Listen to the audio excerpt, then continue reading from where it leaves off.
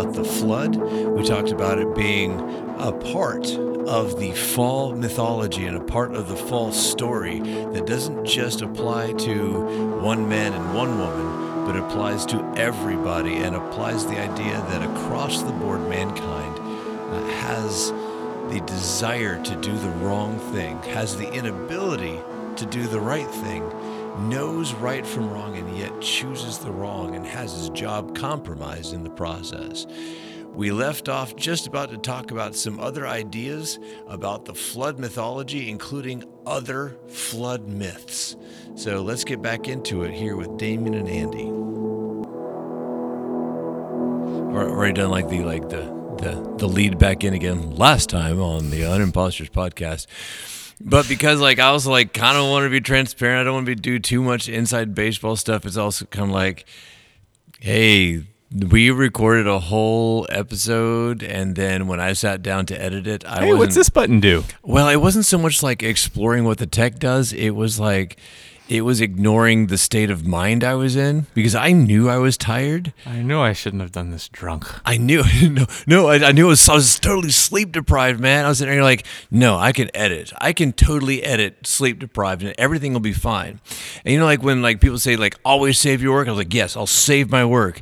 And I forgot that at that point in time, the work that I had done was when I was in the middle of editing it into 2 episodes.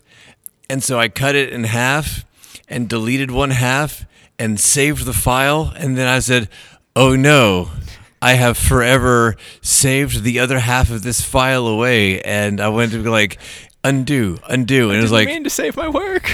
I was like, oh no. And the computer said, there's nothing to undo. This is the original format of this file. No, you dumb computer. It's not. There were other words and they were beautiful. But in any case, all the beautiful words are gone. It was a flood of misery. Speaking of floods. Indeed. Speaking of floods. It's one of the things I've come to realize after we had this discussion and I went to go look at some stuff is that floods are a thing that happen a lot on this planet. And to the point where a lot of the cultures on the planet have myths about floods in general. I am nodding vigorous agreement. Which works well on a podcast. Unless you headbutt the microphone, which is I can try that. Well, please don't, because it's not that sturdy a rig. It will fall over. Look, some people are trying to come up with solutions. Some people are just shooting them down. That's all I'm saying. So, and it's funny because there's 2 kinds of flood myths though, from global populations. One of them is just it's the myth of why floods happen, and so you have the Egyptian flood myths, which explain why the Nile would flood. And so it was it's whenever their goddesses would get super angry because the Egyptian gods were really gnarly to each other, and so she'd get mad, and so she'd start flooding the Nile, and then they would get her drunk, and then she would stop flooding the Nile. And so that meant that every time the Egyptians saw the Nile start to flood, they would just immediately go get tanked, which is you guys need a 12-step program, because the floods don't mean go get tanked. Floods mean get the kids a little bit further back from the banks. But in any case, that's that's one kind of flood myth. It's just why does much water happen in the place where much water wasn't? The other flood myths though were the diluvian myths, yes. The entire earth being covered by floods. Why did the gods flood the earth and kill all the people? Right, yeah, and it's much more devastating, much more hey, this is the thing. So of course we've read our flood myth. And you know what? We actually talked about myths in a previous episode, and I edited the whole conversation about the word myth out. So I feel we actually need to talk about what do we mean when we say myth here before we actually talk about the flood myth. Yeah, so myth has gotten a bad rap because people have just stopped paying attention to what it used to mean. So a lot of times you'll hear religious scholars or sociologists, professional sociologists, use the term myth. And then you'll get angry at them because you're but this isn't false. This really happened. Yeah. But myth, when they're using it, doesn't mean a story that's not true. It means a story that is central to this group's existence, a story that tells you who you are and how you should relate to the world. So Genesis is a myth in the sense of it tells the Jews who they are, who God is, and how those two things should interact with each other. And this too, right? Like Yes. the answer to why did God or the gods get mad and kill everyone with a flood is kind of essential to, that not happening again. Yeah, and myths are usually really big stories too. Oh, yeah. They're not like tiny cautionary tales or like Aesop's fables or something. They're like big giant thing happened, and as a result, there's a consequence of a culture, of a people, of a belief system, and a way we behave toward things. So like myths they're formative for an entire culture. Yeah, like for us, for America, the Founding Fathers myth. Oh man, yeah. Like it's telling us that the founders were these great people, and we should strive to be these great people too. Like we should care about freedom, and that's a big deal. And so even when, like these days, we acknowledge that the founders had issues, and maybe the idea of freedom is not exactly universal or universally realized, but the myth part of it is saying, okay, fine, but the idea of freedom and suffering for achieving that freedom and honoring those who are willing to do that, like that's a big deal. That's what we want to be about. Yeah, I've found like my kids are now like they're old enough that their history classes are starting to teach this part of history, and so it's like the way that we delve into mythology is it's different levels of simplicity too for your age. So Yeah. for my kids are in elementary school right now. So it was like for the revolution, it was the big bad English did big bad taxes, and so the heroic Americans did a big bad tea party, and then there was some shooting involved, and then fireworks. Right? Yes. But then you get older and you realize there's some extraordinary nuance that's there, to the point where if you study the revolution in college or at the master's level, you actually get a chance then to debate, was this a just action? Which is, which it actually takes the revolution out of mythology territory and into historical parsing stuff, and so so the flood myth here is one of those things where there's different ways of looking at it, but it's formative of our culture.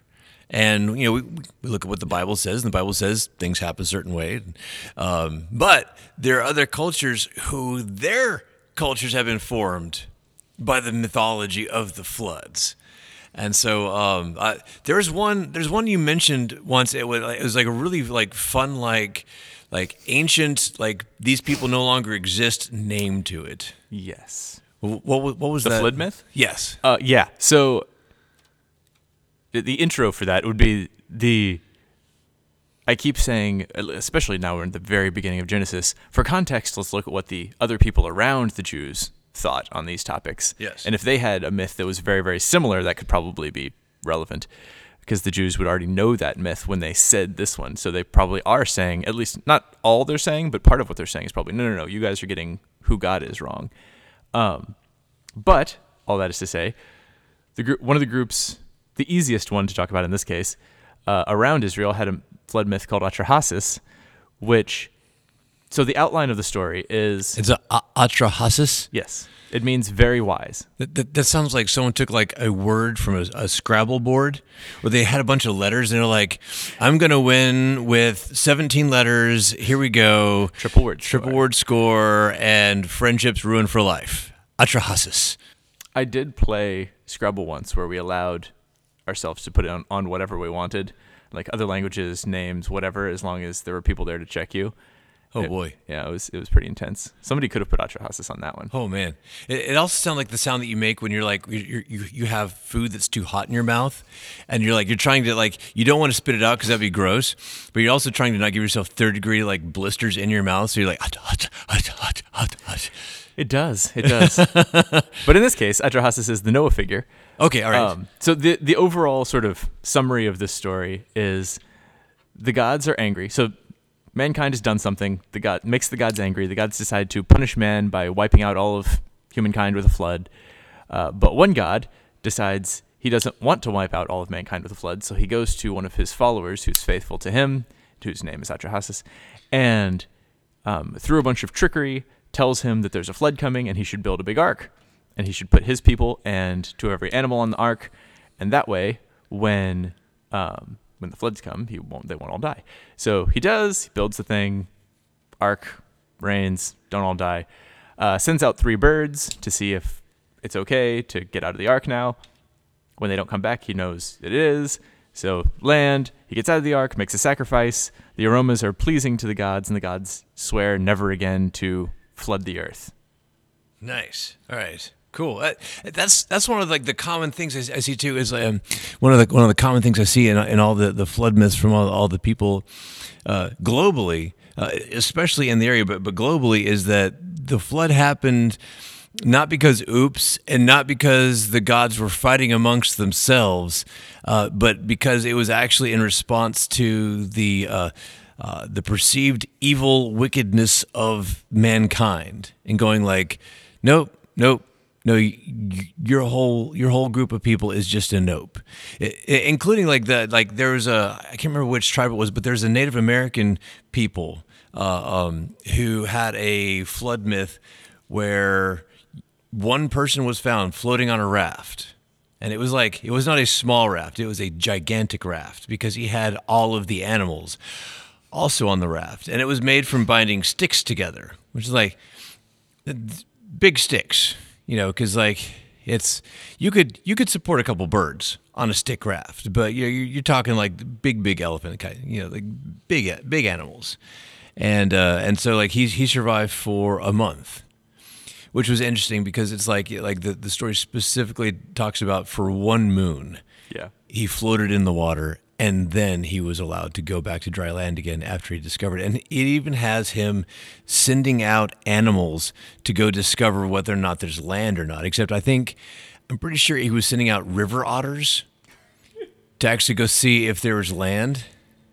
Because, and that's that is the most yes, because otters are it's like if ADHD had an animal, it would be a river otter. ADHD spirit animal is a river otter? Yes. Is that what we're getting out of this? Yes. And so it's hey, if it goes and finds a rock to go play with, then it's not coming back. And that's exactly what happened. You send the river otter out and it didn't come back. It's well, either it drowned or it's playing with a rock someplace and there's rivers again. So I there's reason to hope. So it's interesting that even in that story that there's this similar send people out to see if if there's land again. Yeah, there's a certain element of just sort of common sense in here. We're like, well, you're in a big boat. How are you going to know when you can get out? But anyway, the thing I found interesting about Atrahasis specifically is, first off, obviously it's the exact same story as Noah. Yes. But it's the exact same story at a very high level, like what I told. But all of the details are completely different. So Atrahasis is actually one of the exceptions to people are not, the gods do not send the flood because people are so evil. The gods send the flood because people are loud and keeping them up at night.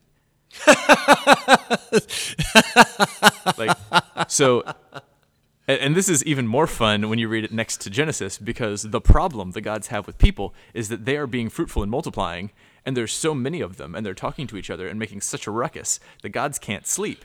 And so some of the gods complain to the other gods and are like, these jokers will not be quiet. I have an idea, let's kill them all. Which you might think might be a bit of an overreaction, but not for the ancient Near Eastern gods. Hey, I've had a migraine and 4 kids in my house. I'm not saying I went to the whole let me flood the house and get rid of all of the living beings, but I have been in the mindset of, man, what I would do for a moment of quiet so that my headache would go away. I get it. Okay. I get it. Fair, I guess. I'm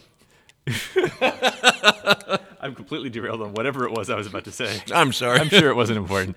But yeah, there were too many people, and they had been fruitful and multiplied, just like they had been commanded to do, and they were sent out to go do this thing, and then so they made all this noise, and so they said, you know what? We need to deal with the fact that they are disturbing us too hard. Right. And so then they sent the flood, and things got real quiet again. But they also didn't they also depend on yes. The work that the people were doing. Yes. So if you remember the Genesis 1 episode or whatever, we're talking about the same cultures. Their creation myth had man was created to be the gods' slaves, to do the work of, growing food and giving it to the gods and making sacrifices and that sort of thing. So the gods themselves didn't have to do anything. So you do have the beginning where in the Noah story, God floods the earth because there's a level of wickedness that's just destroying stuff. And so in some sense, he's sort of saying, okay, your will be done to the humans, because the humans are already, and the angels are already destroying everything. And he's just like, okay, fine, you can do your thing, destroying everything. Whereas in, Atrahasis, it's just either they want a quieter time at night. Anyway, end of the story. So what you were saying is exactly right, where at the end of the story, they get off, both Noah and Atrahasis get off the ark, make a sacrifice. In the Noah story, God smells it, which, by the way, every time it smells a pleasing aroma, the most recent scholarship is like, you know what this is trying to say? Just go to a barbecue. You walk up to the barbecue. Yes. And you're like, oh, that smells good. He's like, yeah, that's why it's a pleasing aroma. Yes. This isn't rocket science. Anyway, God smells that. God can smell their sincerity. No, it's good food. It's really good food. Anyway, and sincerity. Good food, sincerity. Anyway, so God is like, you know what? I'm not going to do this again. And it's saying something about God, right? Like, I don't like destroying things. I don't like punishing, even when it's necessary. I'm not going to destroy the whole earth again, even though the problem has not been solved, is the next verse, right? Yes. And so that, like, it's saying something about who God is. Whereas in Atrahasis, next door neighbor of the Noah story, the gods, so Atrahasis makes this sacrifice, and this is the first food the gods have had since the flood started, because they killed all the humans that were sacrificing to them. So that verse in the story says the gods gathered above the sacrifice like flies. They're so dependent on humans that they're like, oh, we haven't eaten in so long, and you just like see this, especially if you've been like out in middle of nowhere and with like meat cooking, flies are all over those. Like, flies just mob that thing, and that's the picture where the gods are completely dependent on humans, and then they decide not to wipe out the humans with the flood anymore, not because they care about wiping out humans, but because they want to continue eating. Yes. And so they say, okay, so we got two problems here. We want to continue eating, and the people are still loud. They're going to go back to having babies. So, I've got it. So the conclusion of the Atrahasis story is the gods bring plagues upon mankind. They bring stillbirth and famine and all that sort of thing, so that people will keep dying and not get to be so many that they bother the gods, but there'll be enough of them to keep feeding the gods. And that is the picture of who the gods are and how you relate to them. Yeah. In the Jews' next door neighbor culture, right? It's the gods are in charge. They use us and then dispose of us when they're done with us, because that's what people in power do, and that's what people in power have the right to do. And then you read Noah, already knowing what your next door neighbor is saying is reality. Yes. And you're like, where's this God coming from? Like, right. This is not at all the gods that everybody else believes in. Yeah, and that God was not dependent on their work. It actually is the opposite, saying like if I don't pull back on this thing a little bit, then the people who depend on me won't survive their own folly. Right. And so I'm not going to destroy things by flood again, not to deprive myself of something, but to give them a fighting chance to actually, to survive. To give them something they don't actually deserve to have. Yes. Or at least a chance. Yeah. Yeah. And the other thing is that I just remembered this. Like, what is the reward for the Noah figure? Like, the reward for the Noah figure in the Bible is that he's given again the exact same job that Adam and Eve are given, right? This is like we talked about, everything is uncreated and then recreated. Yes. And people are still, like, even after chapters of the fall, we still have the same job. It's not humans are useless now, they're going to have to just sit around and wait. It's like, no, you still have the job. You're still called to do the same thing. here's this new creation, this new chance, exactly like you were saying, right? Like, let me give you an opportunity to do what you were always made to do, even though you're screwing it up. Yeah. It's like, whereas I think the most obvious parallel, I'm going to skip Atrahasis for a moment and do Utnapishtim, which is the same myth, but in Gilgamesh. Like, his reward is he's taken away from humans and allowed to live forever in the abode of the gods. So he doesn't have to deal with people anymore. Yes. Whereas Noah's mission is reaffirmed to be fruitful and multiply, like create human society in the way God intended it to be. Right. So what we get now, like coming here to the end of this Noah myth, is we have three stories now, three parts to the flood. And they each one of them have expressed the same thing about God. They've expressed the same thing about mankind as a whole. Each one of the stories of the fall being that mankind is given the opportunity to do the right thing, and in failing to do so, loses his job to do so. In the flood, like all the people, like you I can't wouldn't say loses. It impacts his ability to do his job. Well, I mean, it like hurts his ability to do his job. You can't farm if you drown, though. Well, yeah, no, I'm saying. So, what are the three stories to remind people? It's kind of four now. It's Adam and Eve losing their place in the garden. It's Cain losing his place working the ground. Land at all, yeah. It's the tower the tower at Babel. The people losing their ownership of that city, needing to move back out again, and then it's the people before the flood being taken away from that whole thing. It's the impact of sin on each one of these people. The person of God is revealed in the same one of them too, which is, I will not allow you to persist perpetually as broken.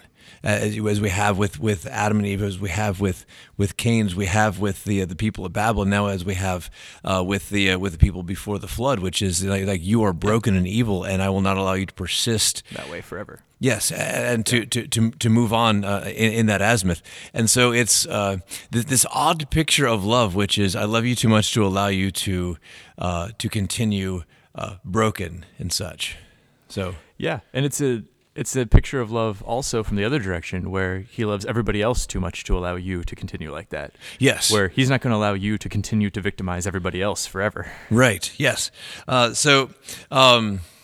and it's great getting to contrast then the picture of the flood with the surrounding peoples, which was like their gods were shown to be so utterly powerless as to be dependent upon the thing which they created, which is that is a totally much more human thing. It's like you can, like, the very humanized gods, these ones. Yeah. They would make much better Marvel characters.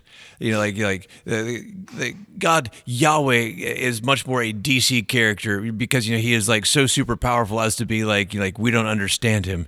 But like all of these broken other gods, they're the Marvel ones, because like I can relate to Hawkeye, man. Hawkeye doesn't have any superpowers except for being like the okayest dad on the planet. Falcon, who turns into like Captain America. Again, no superpowers.